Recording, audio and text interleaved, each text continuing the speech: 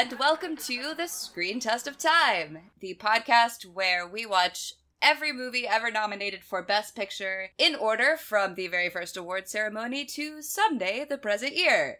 I am one of your hosts, Susan Raslin. I'm your other host, I'm David Daw. And this week, we are starting the 1934/Nothing Awards, because the Academy finally figured out that was stupid, with the romantic comedy It Happened One Night. I don't know what to say about this one, because it's a good movie. I have things to say. I'm not just going to be silent for the next hour, but that would definitely be a very postmodern podcast. Yeah, but my usual opening, everything is garbage and I hate everyone involved in the making of this film, is not applicable this time. So, I don't really know how to start. I have a lot of conflicting feelings about this movie, despite the fact that I liked it. I would agree with that. And honestly, I had to watch it twice, because the first time through I was watching it yesterday, and there was a bunch of work fires that I was having to put out, so I kept having to stop it. And my husband, Sean, was home, and he was like, this movie is great, every few minutes. And usually he's like, I'm gonna go to the bedroom so I don't have to watch the horrible movie you're watching. Yeah. And the movie actually made me really angry when I watched it the first time, and I was like, okay, well, if Sean likes it and he hates everything, I'm gonna rewatch it. And I rewatched it this morning, and I really liked it, and I realized that one of the reasons I hated it is when I was distracted by all of this stuff for my job. The only parts I tuned into were when Clark Gable was screaming at Claudette Colbert. Yeah, I sent you a text saying that, this is the romantic comedy. And while, that is a compliment, it establishes everything about the romantic comedy, including all the problems with romantic comedies. Yes, absolutely. It never, for me, fully tips over into fuck this movie, but it definitely does have that problem of romantic comedies where, she's got to grow and change and become a better person for this relationship to work, and he's got to figure out that a billionaire heiress wants to fuck him. Yeah, that is definitely it. We should go over the plot really quickly, which is easy, and we could get into the details in the description. But basically, Claudette Colbert is a billionaire heiress who has married, I guess at City Hall or in front of a Justice of the Peace, an aviator, and her father hates this guy. His name is King Wesley.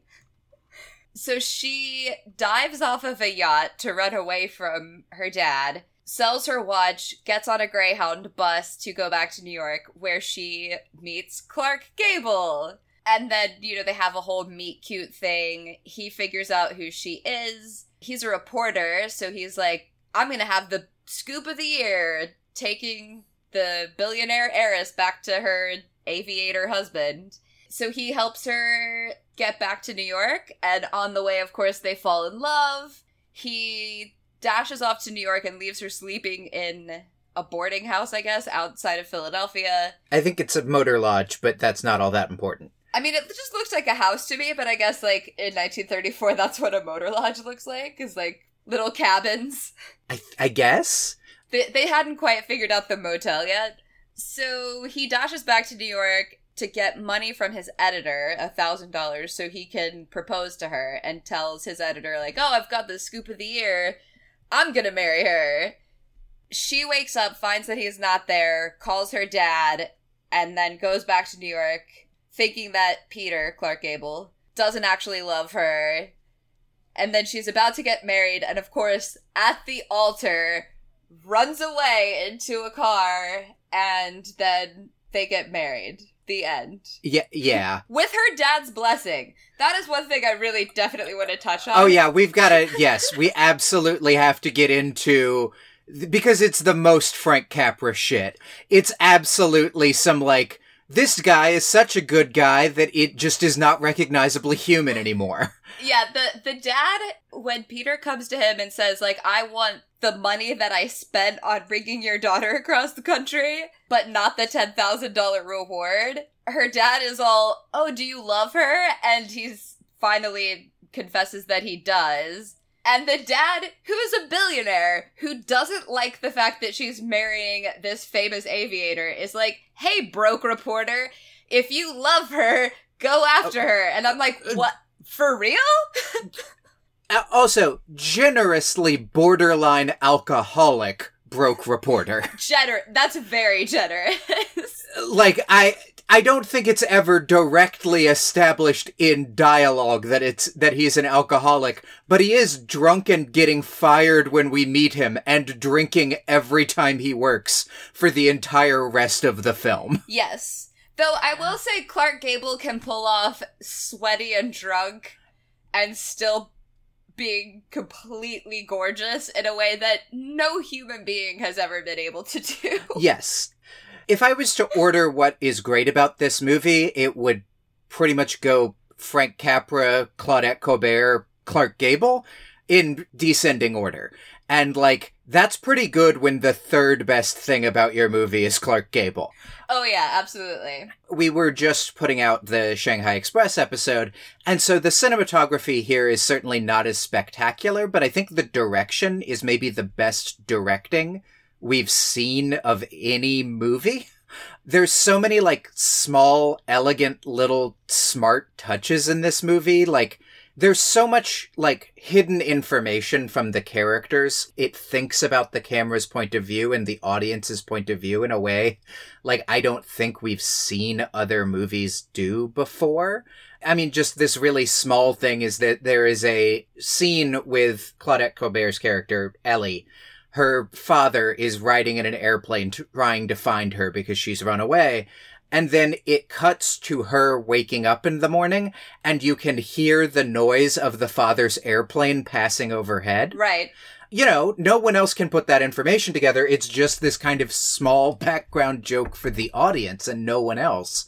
And there's so many things like that. Just like little small touches, little like establishing shots, just little moments of like, oh, this is really well directed. And like, really well directed in a way that is not like show-stoppingly beautifully constructed shots, but just like everything is here for a reason and somebody actually thought about the framing of all of these shots. And I don't think we've seen that before. Yeah, this is the best marriage of cinematography, the directing of the actors, and, like, the overall directing. It's a really holistically solid film in a way that I don't think we've ever seen before. And you know my love for the cinematography of Shanghai Express. But Shanghai Express is almost an art film, whereas this is, like, an incredibly tight movie. Yeah, it still has a little bit of that this is our big showstopper shot thing. Mm-hmm. And this doesn't have... It's not that the rest of the shots besides that in Shanghai Express were, like, bad, but there were still some, like, let's just set up the camera and let the people go shots in Shanghai Express. Right, whereas all of these feel very thoughtful and often in a way where like, it's invisible. Mm-hmm. And having watched it twice, I started noticing things like that, where there were certain shots that I noticed on the first go-round. Like, there's a point where they're hitchhiking, and Ellie is, like, lying on her side with her hand, you know, under her chin on a fence. And I noticed that shot the first time, because I was like, oh, well, that's a total, like, cheesecake shot of Claudette Colbert being, like, accidentally adorable. But watching it the second time, it was like, all of these are really well thought out. It wasn't just set the camera up, point it at the actors, and see what happens. It felt very controlled in a good way. Like, not contrived, but controlled. I kind of want to just, like, talk about that one scene for, like, an hour. Oh, it's so good. Because, one, I think that is the scene that makes the movie. Without that scene, it would just be Clark Gable yelling at an heiress that she's naive and an asshole for 2 hours. Oh, no, there's one other one that definitely made it for me. I feel like with this movie, we should go from the beginning, step by step, through every trope that this movie establishes for the rest of eternity. God, yes. Let's start with the meet cute of our couple. Yes. where she steals his seat after he steals his seat by being an asshole, because there's a seat in the back of the bus that has a bunch of newspapers that are going to be delivered to the sort of towns along the route of this bus. And he just throws them out the window of the back of this bus because he wants to sit down, and he's drunk and he's kind of a jerk. And it's just gotten fired. Yeah, and he starts arguing with the bus driver about it. And the argument is great because the dialogue in this movie is great. And the bus driver keeps saying, "Oh, yeah?" And he just keeps having a "Yeah, dude, you're real witty. This is great. This is a great conversation we're having." Oh, yeah? Yeah. Which he does 3 times because the rule of threes is 3 times as funny. Yeah, he does it 3 times, and then they do it as a callback joke before the character leaves the movie, which is fantastic. But while he is doing this, while he's getting into this argument, which is such a great establishing moment for Clark Gable's character as well, while he's in this argument that he wins by being just a smug jackass, she walks right past him and just sits down in the seat he's arguing about. And he only realizes it once he's done putting one over on the bus driver. And then he insists that there's room enough on the bench for 2 of them and puts her bag down on the floor and sits down next to her. And then tells her that if she's nice, he'll put the bag up for her. And it's, it's the meet cute. It's the, charming little... We've established who both of our characters are and why they don't like each other, but why they also have an instant attraction to one another. Right. She falls asleep and, of course, wakes up and she is, on his shoulder with her arm sort of halfway around his arm. It's adorable. It is, one, it's adorable, but also it is absurd that anyone would ever get into that position taking a nap naturally. Her hand is literally resting inside of the, breast pocket of his coat. There's just no way that you get into that. But it is adorable, because Claudette Colbert is adorable, and they're just, they're an adorable couple, and it's charming. So, right. Meet cute, check. Mm-hmm. Next trope that we encounter is they get off at a rest stop, and the bus driver is you have 15 minutes, or... I think he says you have 15 minutes. Doesn't really matter. And then her bag goes missing? Her bag is stolen. Her bag is stolen, yeah. And Clark Gable goes running off after the thief without even telling her that someone is trying to steal her bag. Then he comes running back out of breath to say he couldn't catch the guy. And she's like, "Who's this weirdo? And why is he talking to me?" Right, but... now she is helpless and dependent on him because she doesn't have any clothes. And he also found her bus ticket, or does that happen later? That happens later. Okay. That's when she decides to just tell the bus driver to wait for her. Right. And then is shocked that, in fact, the bus just moved on schedule without waiting for her. Right, so both of those stories actually, or both of those incidences, establish her as, rich girl doesn't know how to take care of herself, needs someone to show her how life is in the real world. And Clark Gable, of course, is, street smart and is gonna take care of her. Right, which is the biggest problem with this movie. It tries to get around the gendered implications of that by making it a class thing. Whenever he yells at her, he is very carefully yelling at her for being rich. But also, he yells at her a lot. Yeah, he's mean to her a lot. Yeah. This is where it gets into a trope that I frankly hate and that I think is a little bit dangerous, and that happens a lot in romantic comedies for the next forever, which is, if a guy is mean enough to a girl, she will fall in love with him. Yes.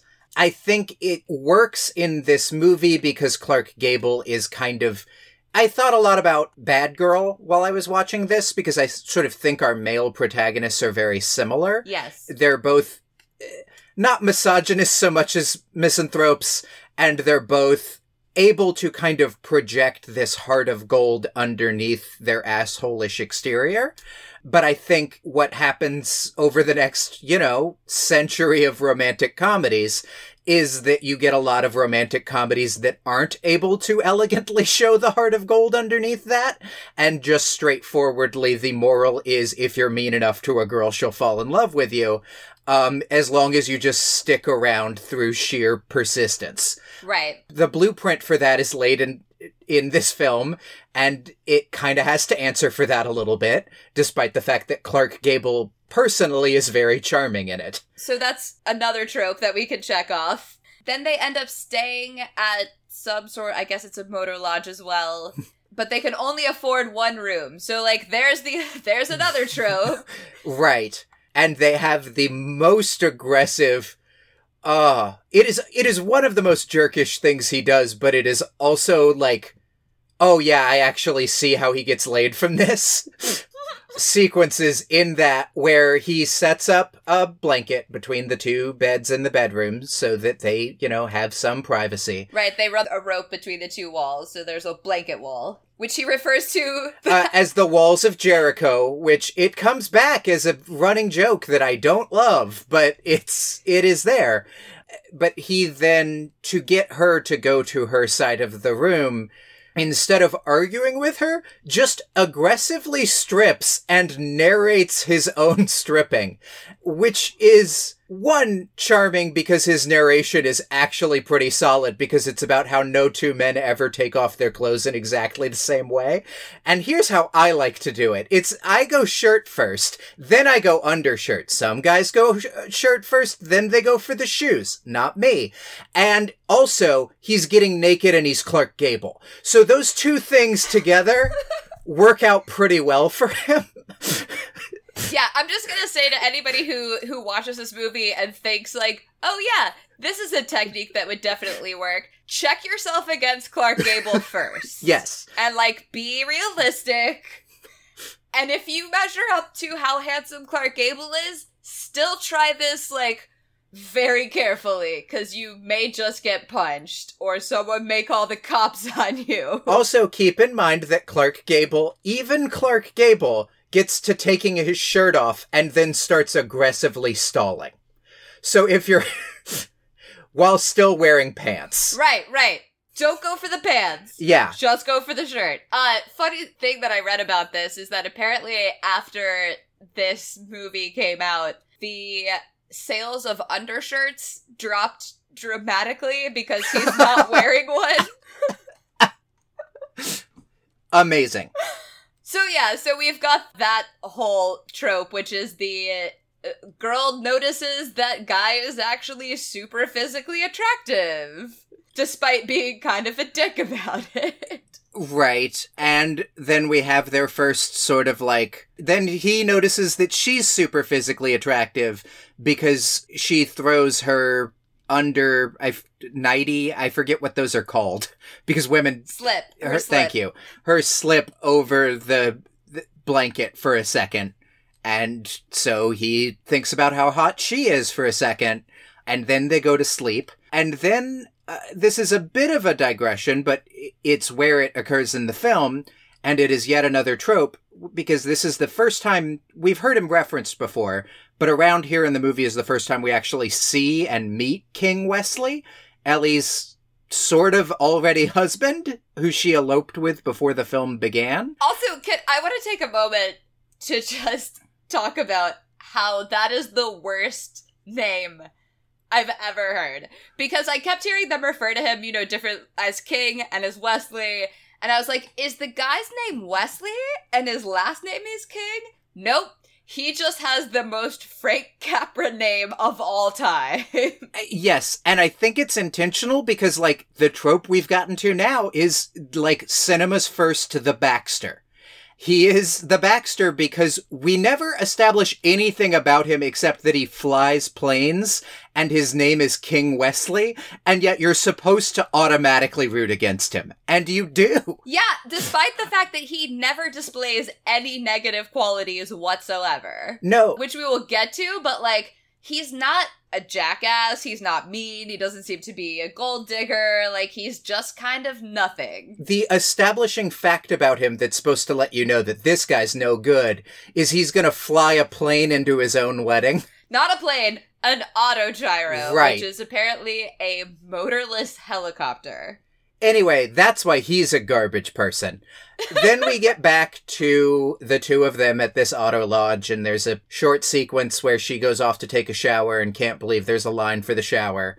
And then, then there's a great scene. This is absolutely my favorite scene in the entire movie. So some detectives who've been hired by her dad show up at the motor lodge, and they're like, we've got to go and investigate every room and see everybody, because maybe she's here. So Clark Gable, of course, because he's street smart, let's not forget, picks up on this and starts, like, pushing her hair into her face. Oh, right before this, he says something about, you're lucky and spoiled and whatever else. And she has a whole monologue about how, like, she can't be spoiled because she's actually never gotten to do anything that she wants, and she's never had her own way, and she's always had bodyguards. And the one and only time that she was able to slip her detail, she ran into a cab, met King Wesley, and that was how they met and fell in love, I guess. So, like, actually, we had another trope that we could check off there, which is the poor little rich girl. Right. The thing that I love about that conversation is that there's some specific details in it, like they talk about being a plumber's daughter, and they talk about... Right, she says that she would trade places with a plumber's daughter any day. Right, which then they immediately, sort of wordlessly, he's just pushing her hair into her face, and he immediately goes into being a husband who's, like, sick of his wife role, to make the situation so awkward that the detectives just want to leave without taking a thorough look around. They start having a really loud married couple argument. And she puts on this, like, generally lower class accent from kind of anywhere.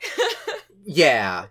The thing that's great about it is that it feels like a thing they could genuinely have improvised, because little details from their actual argument before pop up in the fake argument. Like, he starts yelling at that I never should have married a plumber's daughter, and there is a sense of, like, oh, they actually are inventing this in the moment that is really well done. And really fun. He has a thing where he accuses her of flirting with some Swedish guy, and she's like, I was not, you were drunk! Yeah. And then they do the little thing where they just keep loudly arguing until she starts just bawling, and then the detectives excuse themselves, and they immediately break out of character and start laughing and talking about how fun that was and how the other one was really great. So, like, multiple tropes here. Pretending to be married. Right. Having the fake fight that, like, makes it so uncomfortable that the people looking for her go away. Also, like, actual parts of their conflict sneaking into the fake fight. What else is there? Oh, and they seamlessly team up to effortlessly form a partnership to get out of this. Right. They show their chemistry by being able to just wordlessly do this incredible plan and do a great job with it. Because even though they hate each other, they have such natural chemistry that clearly it's meant to be. Right, they just click. Then they have to hitchhike because they miss... Oh, it isn't that they miss their bus. There's a short thing where there's an annoying guy. Also, all the minor characters in this movie are great, which is a thing we haven't gotten into. The bus driver is great. There's a hitchhiker we're about to get to that's great. And then there is Oscar Shapley, who is an incredibly annoying guy. Who just can't stop talking, and is why they first start pretending to be married, is so that he can get her away from this annoying guy on the bus who keeps hitting on her. Right. But Oscar Shapley then figures out who she is, and tries to split the reward with Clark Gable, who, on the spot, starts pretending to be a mobster who's kidnapped her and is going to ransom her for way more than $10,000, and then goes, wait, you're in for this, right? We gotta cut off her toes by the next couple of days to send them to her dad. Oh, I didn't realize that was what do you mean you didn't realize? And basically threatens him into... And his kids. And his kids into staying silent about it. Otherwise, he's going to run afoul of the mob. And then, because Oscar Shapley's eventually going to figure out that he got conned, they have to get off the bus that they have been riding to New York and start hitchhiking, which is... Oh, we also get that very cute small scene where he carries her across the river that has a terrible ending, but is otherwise great. Oh, yeah. So he's got her thrown over his shoulder, and she says how great it is because she hasn't had a piggyback ride in years. And he's like, this isn't a piggyback ride. She says, it is a piggyback ride. My dad did this with me when I was a kid, and it was a piggyback ride. And my cousin has 5 kids, and this is a piggyback ride. And he's like, you wouldn't know a piggyback ride because only the best people know piggyback rides. And because you're rich, all of your people are dumb, I guess. And you sent me the absolute best line in that scene as a text, which is the part where he goes, all great Americans know how to do a piggyback ride. Abraham Lincoln, natural-born piggybacker. And everything is going really, really well, and they're having a charming argument, and then he asks her to hold something, and then spanks her. And I'm like, why did you have to ruin this scene with that? Yes. Because also, if he just made her hold something, that would already be a good enough out for the scene. If it was just like, just shut up and hold these shoes. Like, because she is now loudly insisting that her dad is actually a great piggybacker, and he's like, yeah, whatever. But then he has to spank her, and it's like, man, we hadn't walked over the line into you actually striking her. And it's like, I get that it's like playful and not like abuse, but also... we kind of don't need to walk that line when he's yelling at her all the time. Considering the scene that comes next, this was the point when I was watching it the first time where I went, oh, I don't like this movie. Because it is setting up this, like, oh, if he's mean to her enough, then she'll fall in love with him. So they end up having to sleep outside, and he's really mean to her. She's like, I'm hungry, and I'm scared, and he says, well, you can't be both at the same time. And I'm like, why are you gaslighting this poor woman? Like, one is a physical response, the other one is a feeling. And then at some point he's like, I was just thinking about how dames like you get to be so dizzy. And I'm like, what is your fucking problem, dude? Every time Clark Gable's character tries to be deep in this movie, it's the worst part of the fucking film. Because he also has a thing at the Motor Lodge where he's like, sometimes I just think about the stars and what it means to be a man. And it's like, what the fuck are you doing, my man? Like, just stop. There's like 3 or 4 points where he just does these like stare off into the middle distance and do a monologue things, and they're all awful. Yeah, and that scene coming on the heels of him smacking her ass, I was like, this guy's a dick. Why are we rooting for him? And on the rewatch was when I realized that this was the point where he figures out that he has feelings for her, which is bad because he's a poor reporter and she's literally already married. Right. I think it's that, and I also think it's that it is immediately followed by that hitchhiking scene, which is why I say that that's the scene that kind of saves the movie for me, because it reverses the he knows what he's doing and she's just a naive rich girl dynamic, and actually makes him the butt of the joke, finally. Finally, because really, that scene where they're outside, I was like, I get it, it sucks, you have feelings for this girl, and it's not gonna work out because you're from 2 different worlds and whatever, but like, handle your fucking feelings better, dude. Yeah. Hey, I know that second verse there. Yeah. Now he plays with a mist like a cat with a mouse. His eyes would undress every girl in the house. Perhaps he... Hey everybody, it's David. We'd really like it if you subscribe to the podcast on iTunes or your podcasting app of choice. While you're there, you can also like Screen Test of Time and write us a review, preferably a positive one with like 5 stars. What should you write in your review? Maybe you can thank Susan for sitting through all the lip-smacking sounds in State Fair, or congratulate me on the one time I didn't call a movie weird. I don't know, just write what's in your heart. But also, make sure your heart wants to give us 5 stars.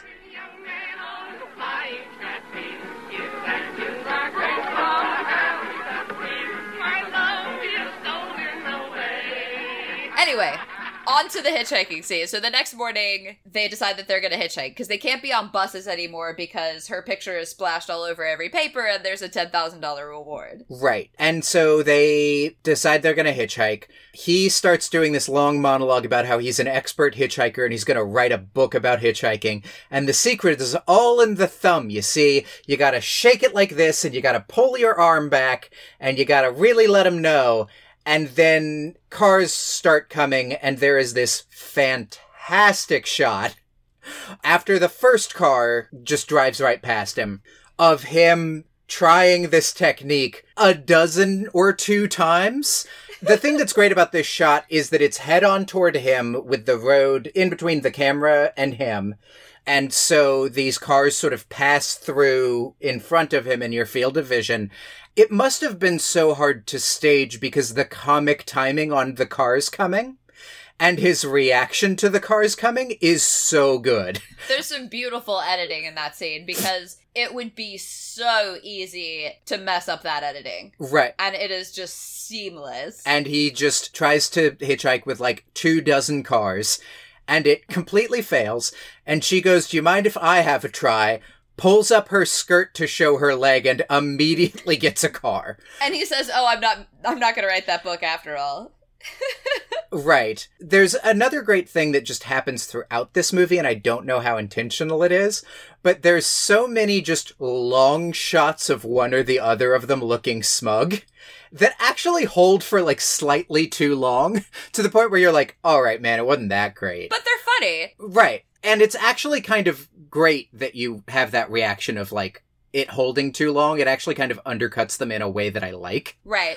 There's a lot of moments after this, and I think it's very subtle, but it's very smart, where it's finally revealed that Claudette Colbert is not only is she not naive and witless, that she actually is intelligent and can like think on her feet, but there's also now a very subtle sexuality and an ownership of that sexuality that comes into it, which starts with the revealing of her leg. And then I noticed that there were several times after this where her voice drops in conversation and gets like very sort of husky and seductive, and you're like, oh, okay, this is a woman who is like not unaware of the power that she has. Yeah, she becomes a like more active character in the back half of the film and has sort of more agency generally in a way that is good. Yes. Let's get to our next trope, because it's our other really problematic trope. It turns out the guy they're hitchhiking with, who's also a sort of rich, rounded character who has interesting things about him, was kind of trying to scam them, and Peter, Clark Gable's character, runs off, beats up the guy, and steals his car off screen. For which there are no repercussions. No. Ever. They then stay at another motor lodge, which it's established she knows she could just come back and marry King Wesley because her dad has made a deal with King Wesley because he's worried about her and just wants her to come home. And she like hides the paper and insists they stay the night before they go into New York. And she confesses that she is in love with him. We get to the next big romantic comedy trope where he totally blows this in about 8 different ways. Oh, he totally blows it. Like, first of all, dude, tell her you feel the same way. Right. Don't leave and leave her alone. And also don't not say anything when you do that. Always leave a note. If we learned anything from Arrested Development. Exactly.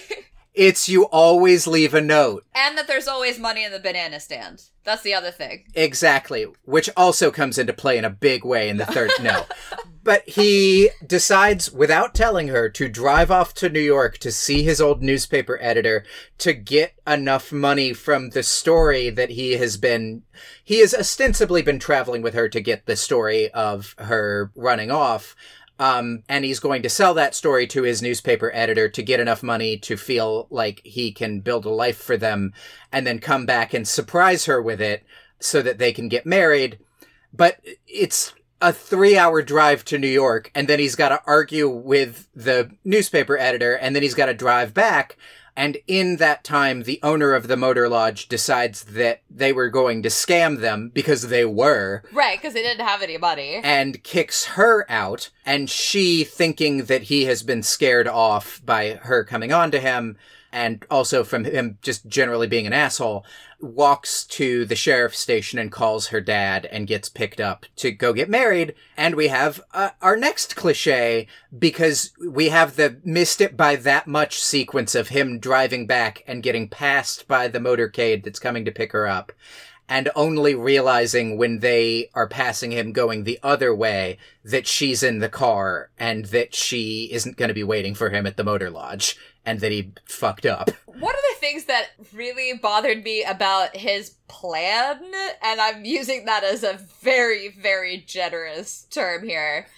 Yes. To drive to New York, get money, and drive back. You could spend 3 hours in New York looking for parking. Right? So, like, he could be gone for a day.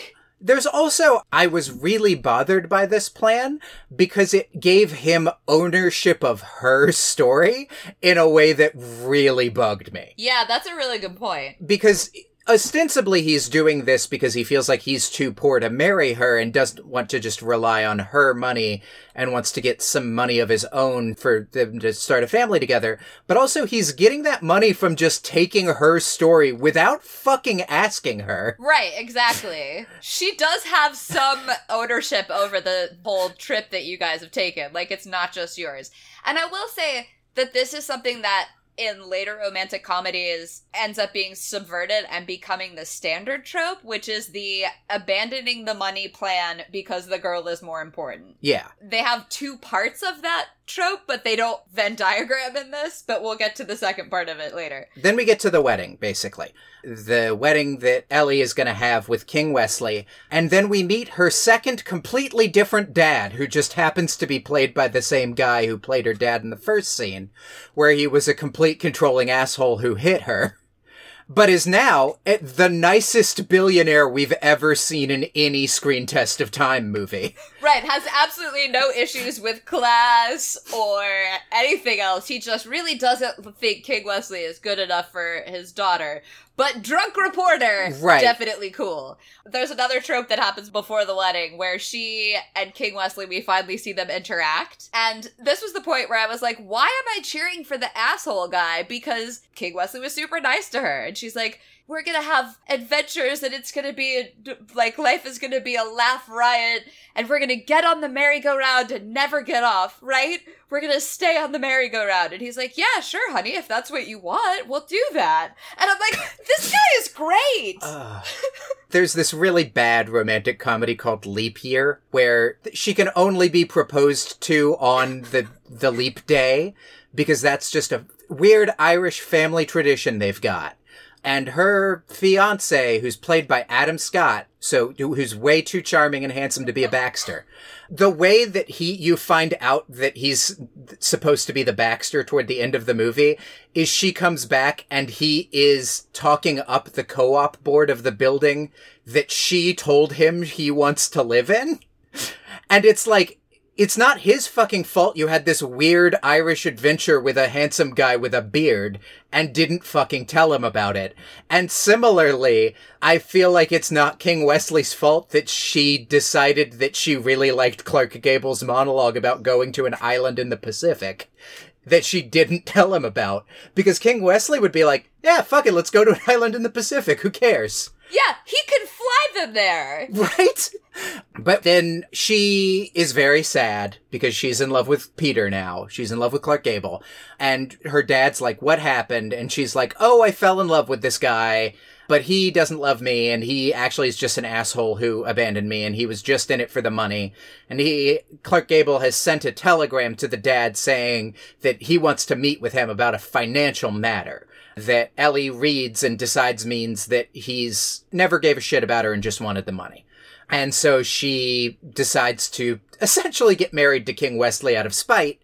In an incredibly gorgeous, bias-cut white silk gown with, like, huge flowers that are almost off the shoulder, but not quite. And I feel like because we've been going through all of this, we have not talked about how incredibly gorgeous Claudette Colbert is. Yeah, we really haven't spent enough time on that. And also how much this movie, like, really, like, not in a way that is super exploitative, or, I mean, it is super exploitative. Not in a way that's super creepy. No, it's kind of creepy. Not in a way that is... Not in a way that's like Mae West, where it's prurient. That's what I'm going for. Yes. Not in a way where it's like, you're like, ooh, you're gonna see some leg. But this movie has a lot of like, and then you are gonna see some leg when she undresses sequences with Claudette Colbert. And you're like, all right. Because Claudette Colbert is super hot. I don't think I've ever seen anyone who has as much eyelid as she has. Like, she's got on so much smoky eye makeup, and there's still, like, an inch between where the smoky eye makeup ends and her eyebrow. Like, yes. Her eyes are just huge, and then she has, like, these full Cupid lips. She's incredibly beautiful. And, you know, she's wearing this, like, traveling suit for most of the movie because her bag gets stolen. And then, of course, there's the "you clean up nice" moment, which... check, another trope, when she's in this bias cut, clings to every curve wedding dress. But is still, like, within the bounds of decency. It, like, winks at it. It's not, like, her boobs are pushed up to her chin the way Mae West's would be. Right. And the other thing I love about how good that dress is that, like, it's this great character moment of, like, oh boy, if she's not into it in that wedding dress, she must really have it bad. Like, because the dad specifically asks, like, do you like your dress? And she's like, huh? What? Okay. And, oh, thank God a drink is here. So yeah, Clark Gable shows up. And the day of the wedding is really interesting to me because it seems like a lot is happening on the day of the wedding. Right. The dad specifically has time to meet with Clark Gable in his office, despite the fact that his daughter is already in the wedding dress and, like, ready to go. Yeah. And, like, Clark Gable, has time to, him and Haw, decide he's coming, show up to the wedding, have a meeting with the dad, and then leave while they're still in the opening reception before the wedding. So obviously he shows up and is like, here's the detailed invoice of all the money that I spent getting your daughter to New York. And it's like, $39.60. It's right here on the Wikipedia page. $39.60. And the dad is like, I mean, don't you want the $10,000? Like, that would be more money than this. She's like, no, I just want the money that I spent because I don't like getting taken for a buggy ride and paying for the privilege. And actually, even more than that, specifically goes, it's a matter of principle. You probably wouldn't understand. Because he spends the entire scene insulting this guy. And just goes, you're an out-of-touch billionaire dickhole who probably doesn't get why I want $39.60. But you know how to write a check, don't you? And then, inexplicably, right? Dad also falls madly in love with him for being an asshole. Right. The dad is so into this dude, so into his daughter marrying this dude, that he has a car ready and tells his daughter while she's walking down the aisle, you know, you can just still back out. Just run off from this guy to your drunk, broke reporter boyfriend. Kind of boyfriend. I've got a car waiting for you. I've got a car waiting for you. I'll cover for it. I don't care about how much money this fucking gigantic wedding cost. Just ditch it. Because he's a man of principle. And just wants his daughter to be happy.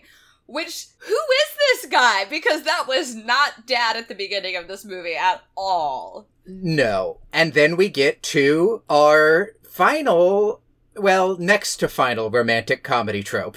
Because she comes up to the altar, and we get our speak now or forever hold your peace, and nobody does it. So that means the wedding is gonna happen now. Oh my God, guys, we're doomed.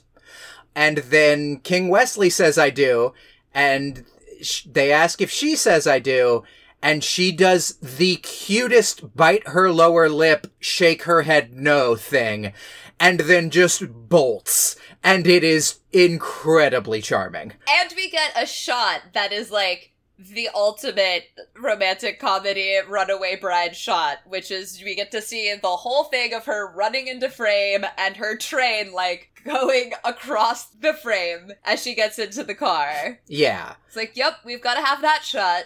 And also, like, this is a big enough deal in universe that we see all the cameras at the wedding following her as she bolts. And then we have a short sequence where the dad pays King Wesley $100,000 to annul the initial wedding that happened off screen before the film. And then it's like, that's the best money I've ever spent. Who is this guy?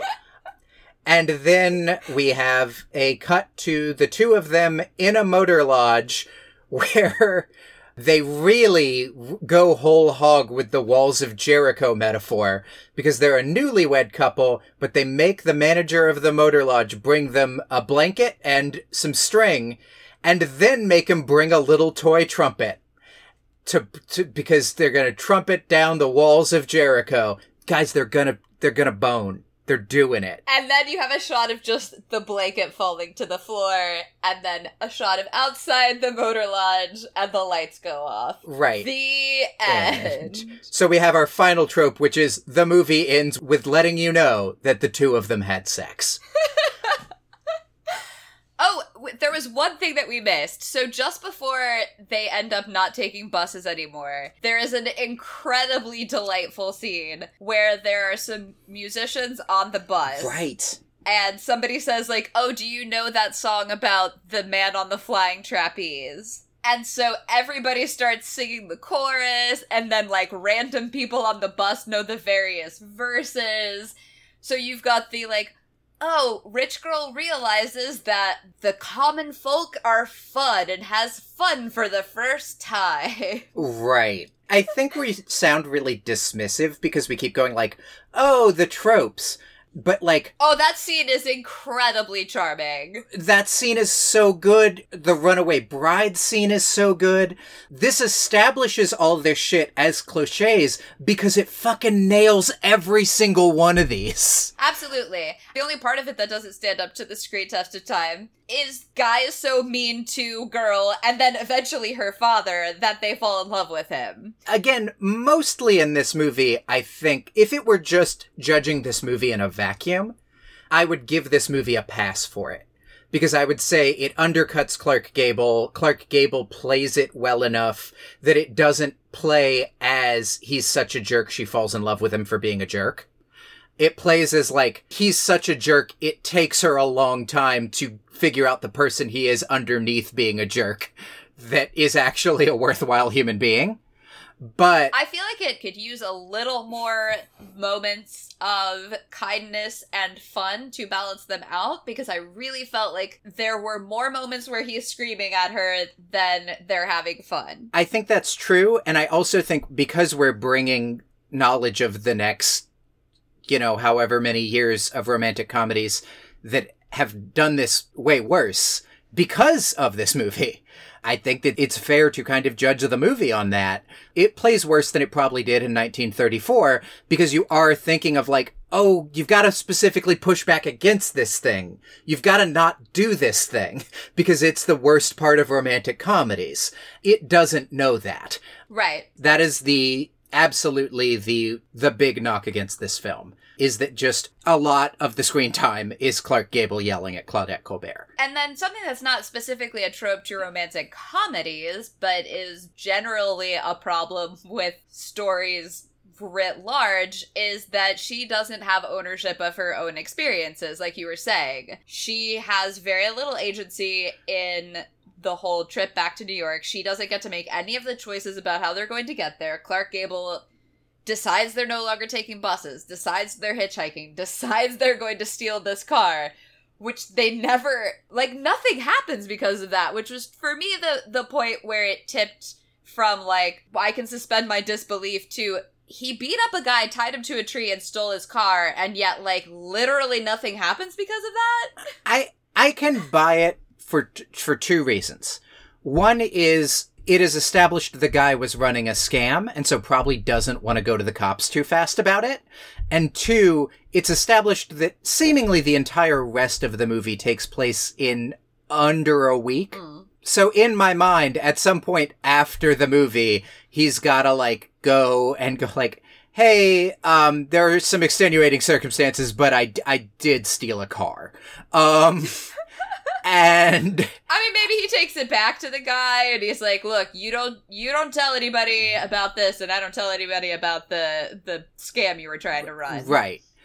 But yes, it's weird. But yeah, she doesn't have any ownership over any of it, and she just is shuttled from one experience to the next, and then he's literally going to sell her own experiences for money, even if his reasons are virtuous, and I'm definitely not saying that they are, but ostensibly for her so they can have money to start a life together. It's a really dick move to be like, I'm going to sell our story to the newspaper. I hope you don't mind. Right. And, like, it's specifically that he's going to sell the story that they're going to get married. Right, of them falling in love on the way to her, like, being reunited with someone she's already married to, which could make her look really bad. And, like, it's that they kind of had verbally agreed on the last part of that, right? Like, he is taking this trip with her so that he can sell the story of the trip.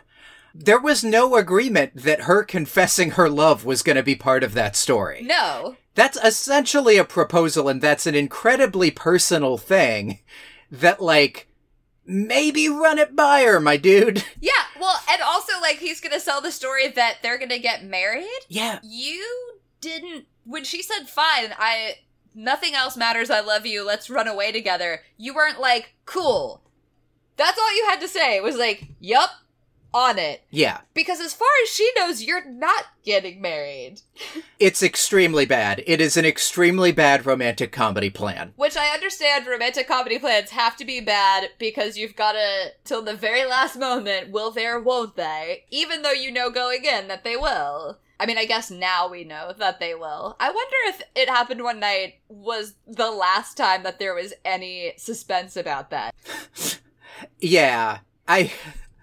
There is a thing where the mechanics of it play a little bit like I forget if it's the end of the 4th act or the start of the 5th act, where you have in Romeo and Juliet, where they just miss each other. Where they just miss at the picking up the poison. Right, yeah. It does play as like, oh, this could take a tragic turn. This could have the end of, like, the original end of State Fair, where I guess just sometimes it just never works out. I have to say, honestly, because I didn't read the whole plot description before I watched the movie, I wasn't sure that they were going to get together until he went to get the check. I was like, you know what? Maybe it's just gonna work out that, like, you win some, you lose some, and, like, you end up getting married to this guy who maybe she'll remember that she was in love with him. You're right. It really is the scene with the dad where he has itemized all of his expenses, where you're like, oh no, actually, we are in a romantic comedy territory 100%. They are absolutely married at the end of this film. Right, there is no question. So to rate this movie... I have been trying to think about, because to me, this is the first movie where I want to start at a perfect 10. And I've got to dock points because Clark Gable yells at Claudette Colbert for a lot of this film. But from a, like, was this a well-made film? Were the actors good? Were the costumes good? Were the sets good? Like, was it well-directed? Was the cinematography good? Yes, it fucking, like, this was a movie. Yeah, and how. And I'll even say, like, even though her dad has a complete character change from the first part of the movie to the second part of the movie, Walter Connolly plays both of those characters very, very well. Like, everyone in this movie is good. Everyone who needs to be funny is funny. I think, actually, Jameson Thomas, who plays King Wesley, is too good. Yeah. With the few scenes that he has, because you're like, wait a minute, but, like, what's wrong with this guy? And, like, again, even the most minor characters, the guy who picks them up while they're hitchhiking has really only one, like, character detail, and it's that he sings really, really loudly all of his dialogue. And it's which they find annoying. She loves it. He finds it incredibly annoying. Yeah, well, what does Clark Gable not find a bitch about in this movie? Right. It's just this great shot of this guy going like, why would young people in love are never unhappy? And she's like, this is the best because you hate it. And he's like, I do hate it. You're correct.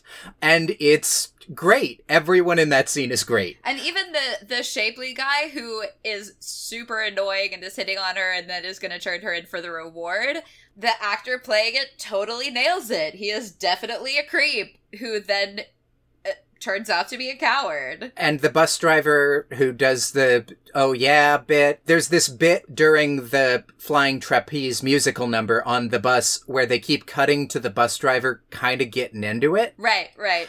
That's great. Like, the most minor characters in this are played so well. They're not the most complex characters, but, like, you get a sense of them as people and not as, like, plot movers. Which I think after watching Lady for a Day, we have to give that credit to Frank Capra. Yeah. Because he just pulls beautiful performances out of people. He cares so much about the, like, humanity of characters. Like, who is this person? Not, like, not what do they need to do, not where is their mark, but, like, what does this person want? I have a real sense of what everyone in this movie wants, to the most minor character. Yeah, like the detectives who show up for 5 seconds just to be made uncomfortable by the fake fight that Clark Gable and Claudette Colbert have. I get a sense of their anxiety and their discomfort. Yeah.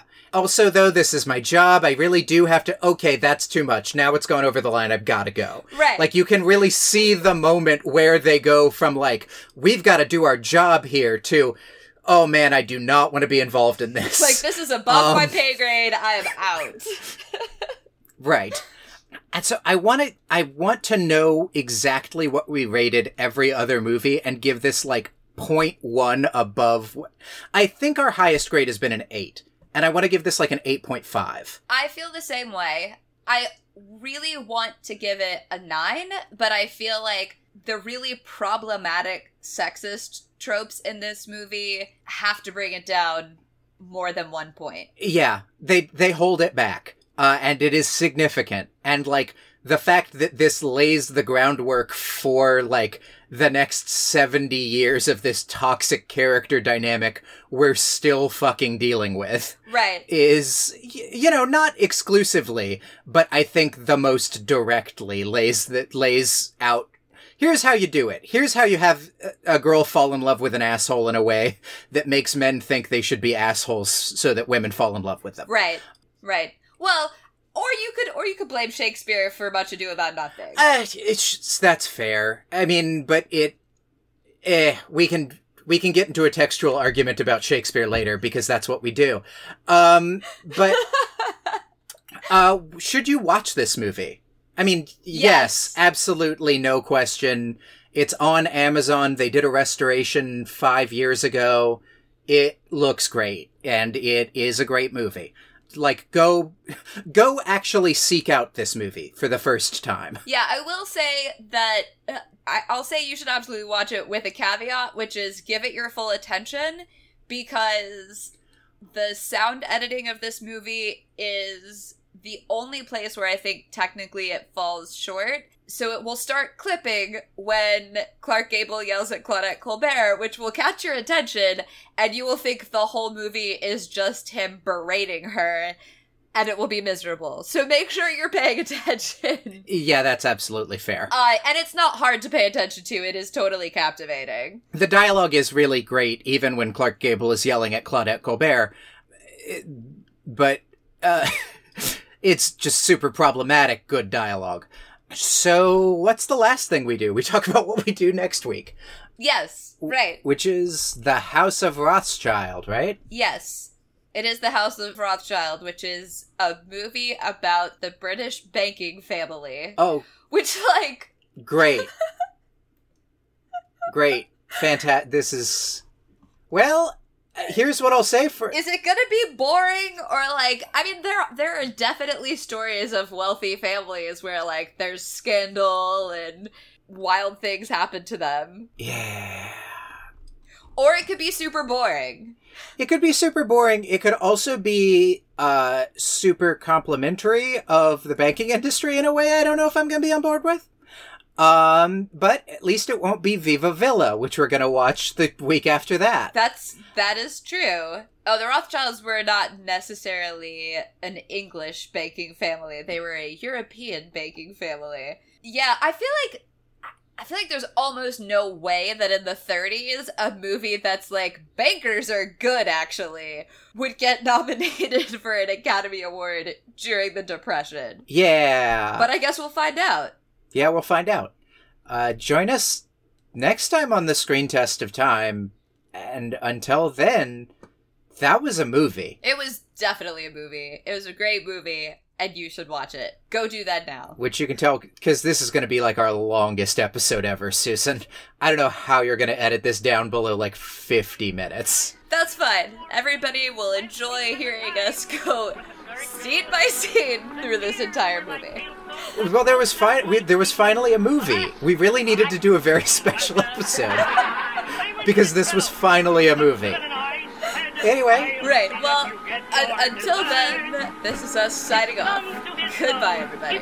Good night and good luck. Nope, that's not us. Bye.